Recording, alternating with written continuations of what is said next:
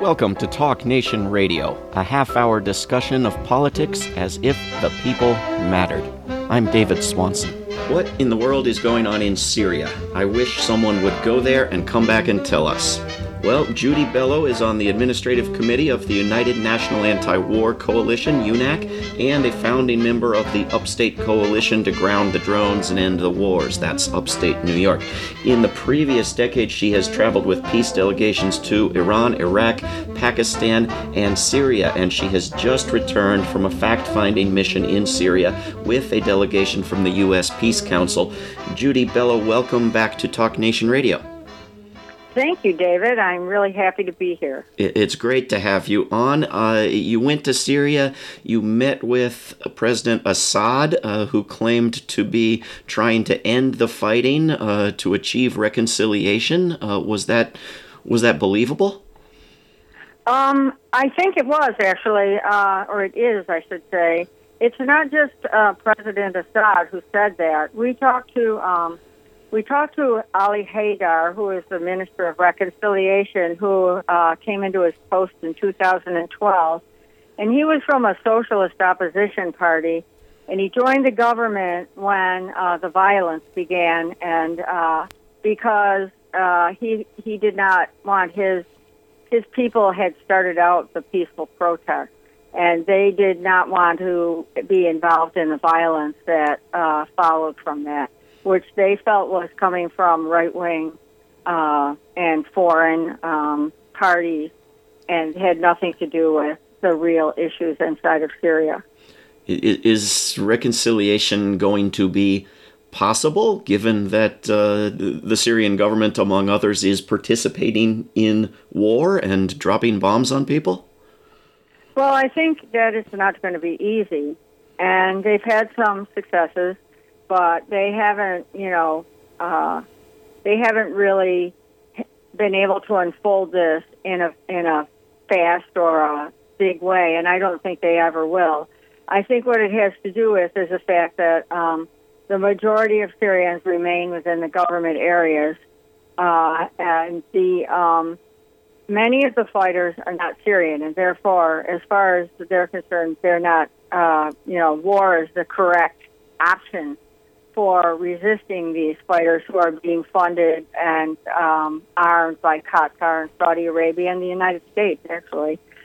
So, but as far as the Syrians go, many of them got sucked into the war in kind of strange ways. Like, in some cases, all this fighting broke out, and these people found themselves at odds with their neighbors and joined in with the fighting. And there were calls from Qatar again through the Muslim Brotherhood.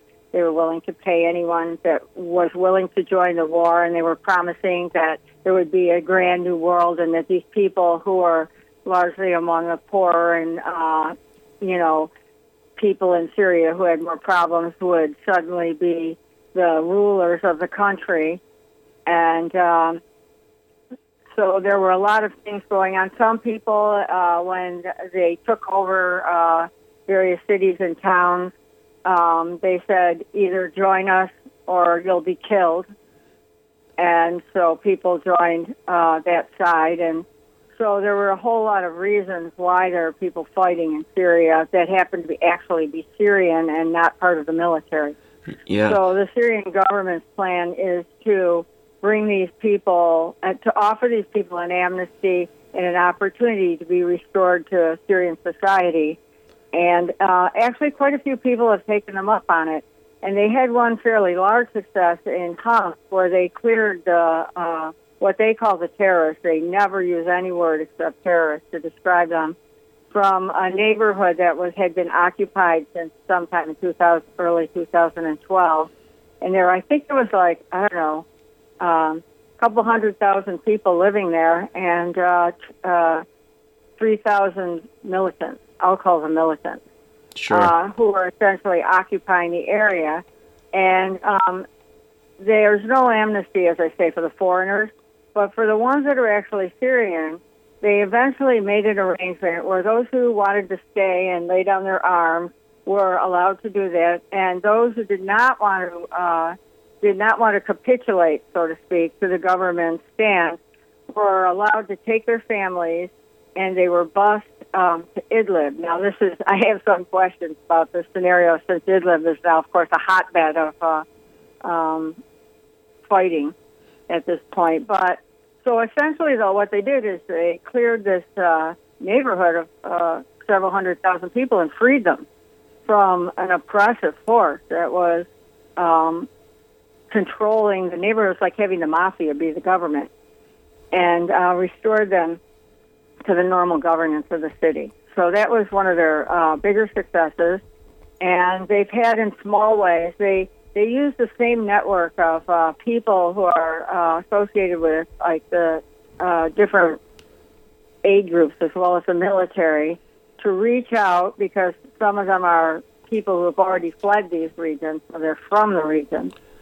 They send them, essentially, they have them make contact with the people who live there, and through the people who live there, they try to make contact with fighters who are on the edge and who are related to the community, and they sort of try to grow, and then they start sending in resources and assistance to the community through those people. And so according to what Minister Haydar told us, they basically try to build popular committees. They're doing a very socialist kind of thing, build popular committees that will support the community and that will overlap into the militants and provide them with an opportunity to rejoin the community before the lines are drawn, okay, who's going to be in a fight and who's going to stay with the community under the protection of the military. Well, this all sounds excellent, Judy, and I want to get to the United States and others' disastrous roles in this country. But did you ask Assad or anyone else in the Syrian government about their own acts of war, their own crimes, Russia's reports of cluster bombs and firebombs and so on? Well, we did ask them, and essentially their answer is that this is a war, and they have to protect the majority of the Syrian people, and that they cannot turn their country over to an extremist and a group of people who are not representative of Syria and Syrian values, and who do represent a very, very small minority of Syrians and a large number of external players. And it did occur to me when they were saying this, and I don't use it to justify necessarily war, but I personally believe that in self-defense. And of course, this has turned so ugly and so messy that it's hard to say where the line might be drawn. But essentially, their stance is that in every possible opportunity, they try to bring the civilians out of areas before they send their fighters in. And so anyone who they're fighting is part of this force that is terrorizing, essentially, the Syrian people. And in Aleppo, this is very clear, because all the while we've been hearing all these reports about hospitals being bombed and this and that. One has to understand that this is a very small, percentage of the population of Aleppo, and that they aren't operating in the main hospitals. They are operating in clandestine hospitals, and they are continually shelling civilian neighborhoods in the government-held area of Aleppo. And in fact, even in Damascus, while I was there was shelling in one of the neighborhoods, again, near the edge, near the suburbs of Damascus, maybe in the area around Ghouta, where a lot of the militants live. And they shelled a restaurant at dinner time, and they killed 11 people, and including a pregnant woman and her little child. And it was a terrible report when it happened. And actually, Eva Bartlett, who's a Canadian reporter who I know who's there, was living a couple blocks away.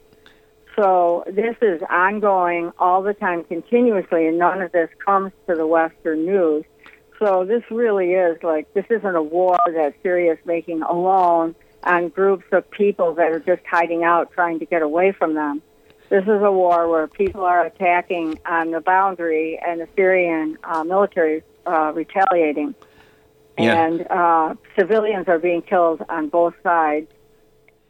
Whereas that's the point. There are always atrocities on both sides, and we don't need to counter biased communications with bias in the other direction. But we've got less than 4 minutes left. Hillary Clinton and her advisors are still talking about overthrowing the Syrian government. What happened? I mean, what will happen if that occurs? What are the possible results? Well, the outcome will surely be, because they want to turn the power over to this Saudi-led group of people, what's going to happen is similar to what happened in Iraq and Libya. It's going to be the destruction of the country. And worse than Iraq is, at least in Iraq, the faction that's ruling, although they're not doing a very good job of it, is one of the native factions in the country that's quite strong.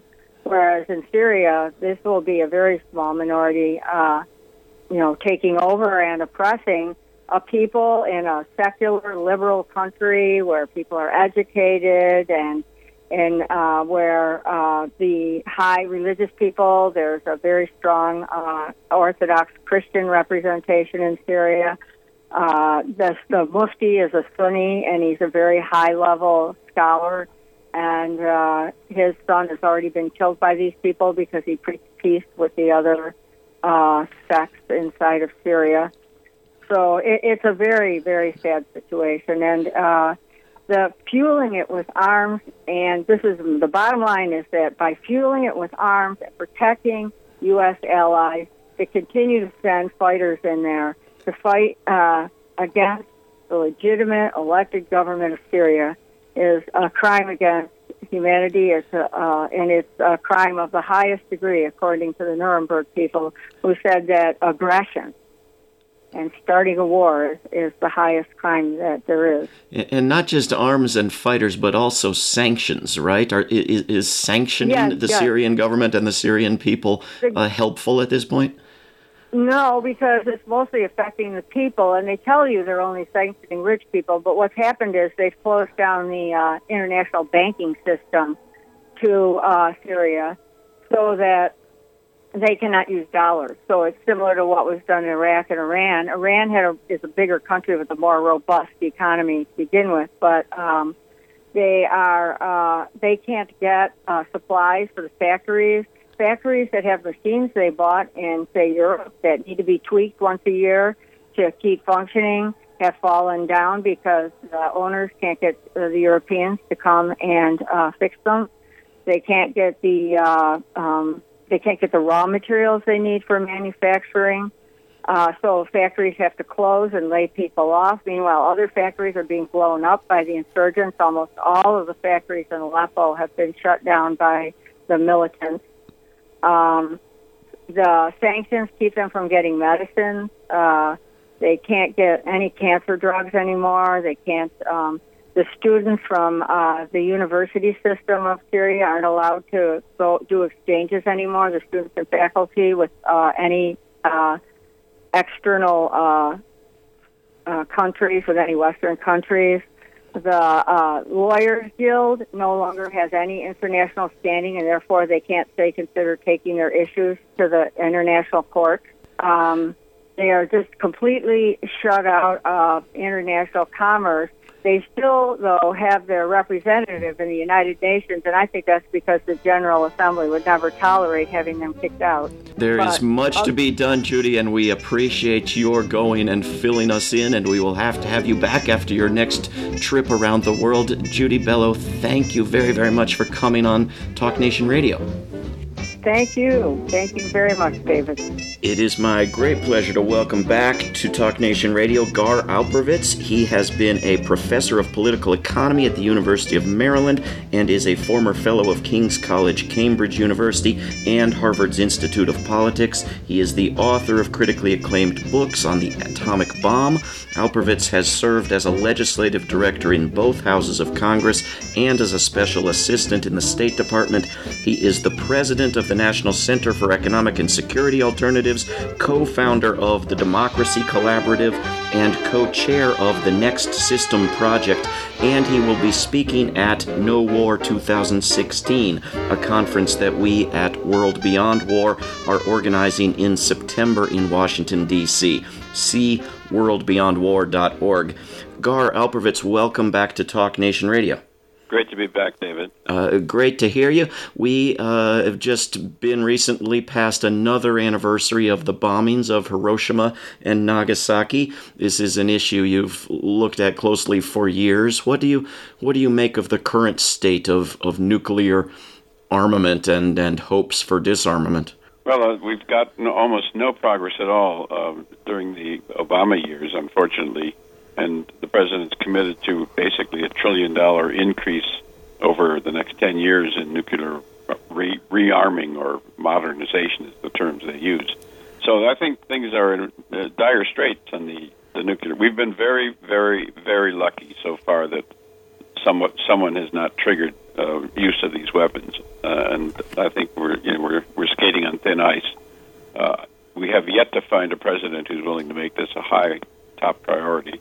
Hopefully, at some point, we'll be able to build enough of a peace movement to make that happen.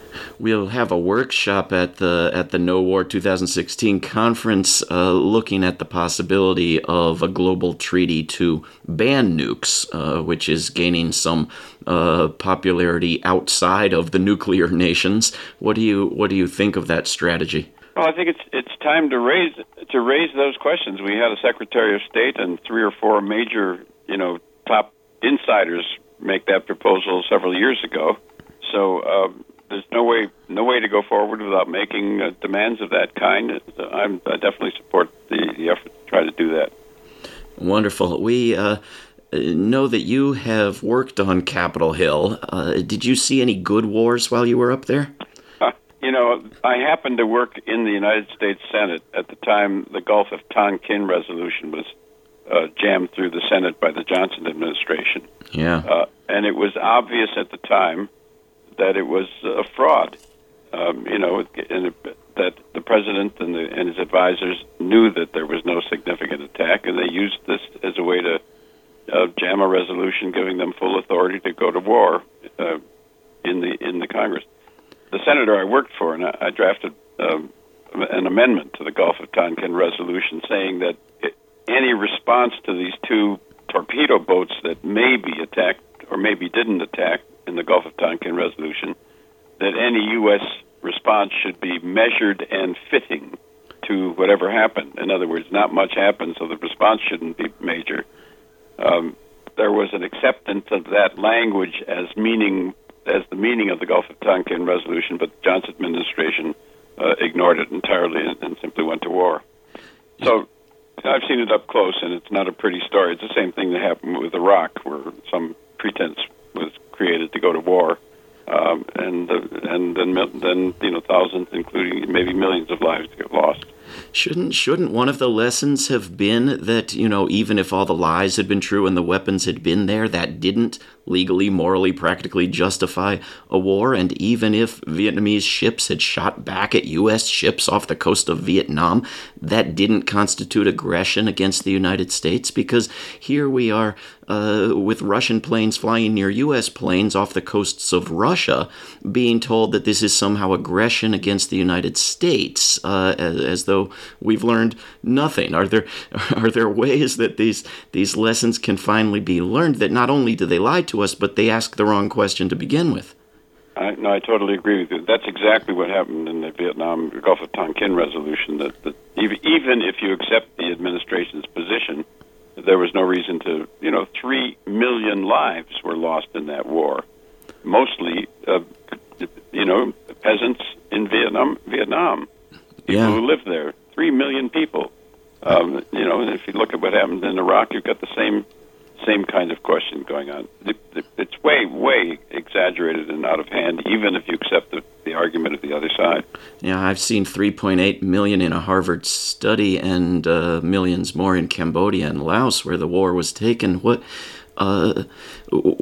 do you make of possible relationships between the work that you're doing these days on reforming economic structures and our ability as a public in a supposedly representative government to end things we oppose, like outrageous militarism?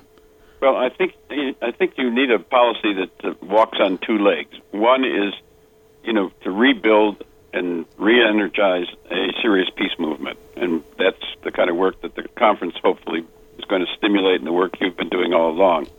On the other hand, the underlying institutional structures, the gigantic military budget, and all of the institutions that go with it are lined up in a certain direction that kind of prejudges in the direction of war. It's an institutional problem, not just an attitudinal problem. And there's a lot of money and a lot of people and a lot of organization built that way. And secondly, on not so much on the nuclear front, but interventions in many third world nations, the corporate structure gets us into situations where some particular leadership that they like and we like gets backed, and then if there's a problem, we get sucked into some kind of support role, or we try to overthrow them, as in Venezuela. So the underlying institutional problems of the corporate capitalist systems like our own tend to get us into trouble abroad. And there's a long literature on this, repeated again and again and again over time. So changing the underlying institutions, reconstructing the system is a long-term goal, and there are many other reasons why the systemic crisis, climate change, inequality, racism, a lot of other issues that are posing the system question for the first time, certainly in my life. And I think there's a movement building up to begin thinking seriously about that step by step and working from the bottom up.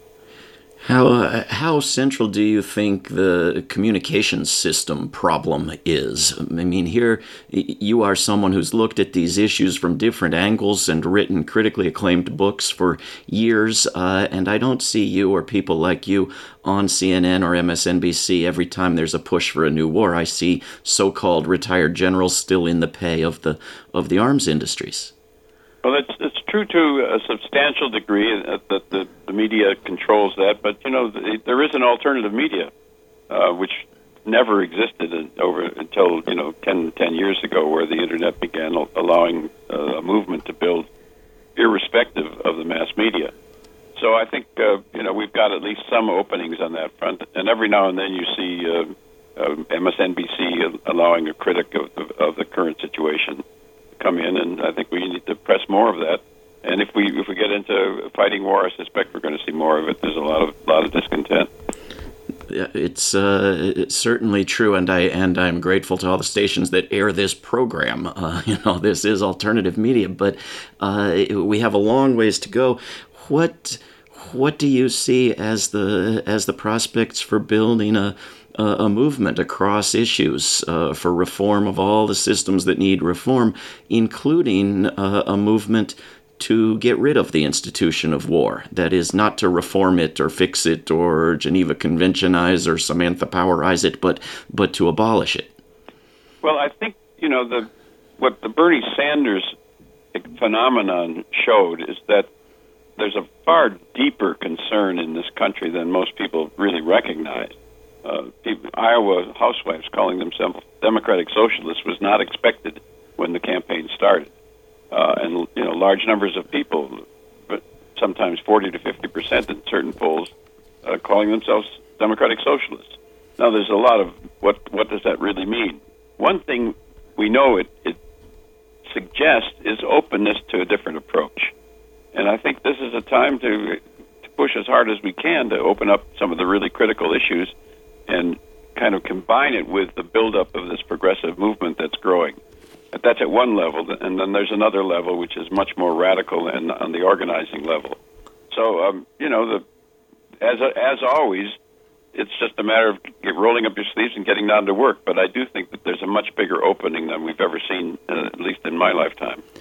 Do you think that if Senator Sanders had really made a really different foreign policy part of his campaign, a foreign policy he himself might have supported decades back, or if Jill Stein or other candidates are permitted in the televised debates. Do you think that if foreign policy and a different peace-directed foreign policy were part of the discussion, that people would show a similar surprising willingness to move in a different direction as they showed on the economic issues? I would not be surprised if we got a very powerful response if some of the issues were dramatized. I mean, the nuclear question in particular is just hanging there. It is extremely dangerous. The possibilities of error with these weapons that could destroy, all of New York State, not just New York City with one bomb. So I think that's hanging there and could be opened up in the same way that Bernie opened up some of the economic issues. We haven't yet done it, and it may take an accident to do it, but I think it's a very important time to really assume that people can hear something in the way that they've heard the economic message, and attempt to drive the message home. This is a very important moment in our development. I couldn't agree more. We have just a couple minutes left. I don't know if you've read Mikhail Gorbachev's new book, but I was struck in that book by his comment that we're never going to get rid of nuclear weapons as long as the United States maintains such incredible dominance of the world in so-called conventional weapons, in non-nuclear weapons. That is, unless the United States leaves this war footing of seeking dominance of the globe with all the other weapons that are actually used more frequently so far, thank goodness, we're not going to be able to get rid of the nuclear weapons. I don't hear that much from the very best people working on nuclear weapons abolition. No, he's got a. I would not overdo that point, but it certainly is an important point because if you listen to it one way, it means there's no hope unless you get rid of the conventional stance. If you look at it another way, I think you've got to do both simultaneously. Enough of the interventions with conventional forces, and simultaneously re-raise the nuclear issue. It's been dormant as a political issue, and I think it's time to really open that up again. Just as the economic issue has been opened up unexpectedly, it may very well be that we can open the nuclear issue and the intervention issue. It's a very open moment in our history. We should assume there's openness until shown that you can't break through. It seems we have about a minute left. It seems the biggest elephant in the room, unmentioned, is the spending on the nuclear and all other militarism. Over half of federal discretionary spending, all other economic issues somehow managed to get discussed without mentioning that. Is there a way that we can put that into the discussion? Well, I think the libertarians are the ones who've raised it. They actually go after it on budgetary matters. I do think that there's an opening it's so huge and there's so many other needs that I do think that all of this is open if we open it. I think the era when these things could not be talked about, I think, is fading. So I think this is a particularly open period of history to at least attempt to push as hard as we can. Well, I appreciate the libertarians opposing bad spending. I just wish they didn't oppose good spending, too. But you take what you can get, and you work in the coalitions you can build. Gar Alperovitz, thanks for everything you've been doing, and I look forward to seeing you in Washington, D.C. in September. Great, and thank you for your work, David. Thank you. This is Talk Nation Radio. I'm David Swanson. Take action at rootsaction.org. Help end war at worldbeyondwar.org. All past shows can be heard at davidswanson.org. Talk Nation Radio is produced in Charlottesville, Virginia, and syndicated by Pacifica Network. If you are listening to a non-profit station, please support that station. Talk Nation Radio is funded by contributors at davidswanson.org. There is no way to peace. Peace is the way. Until next time.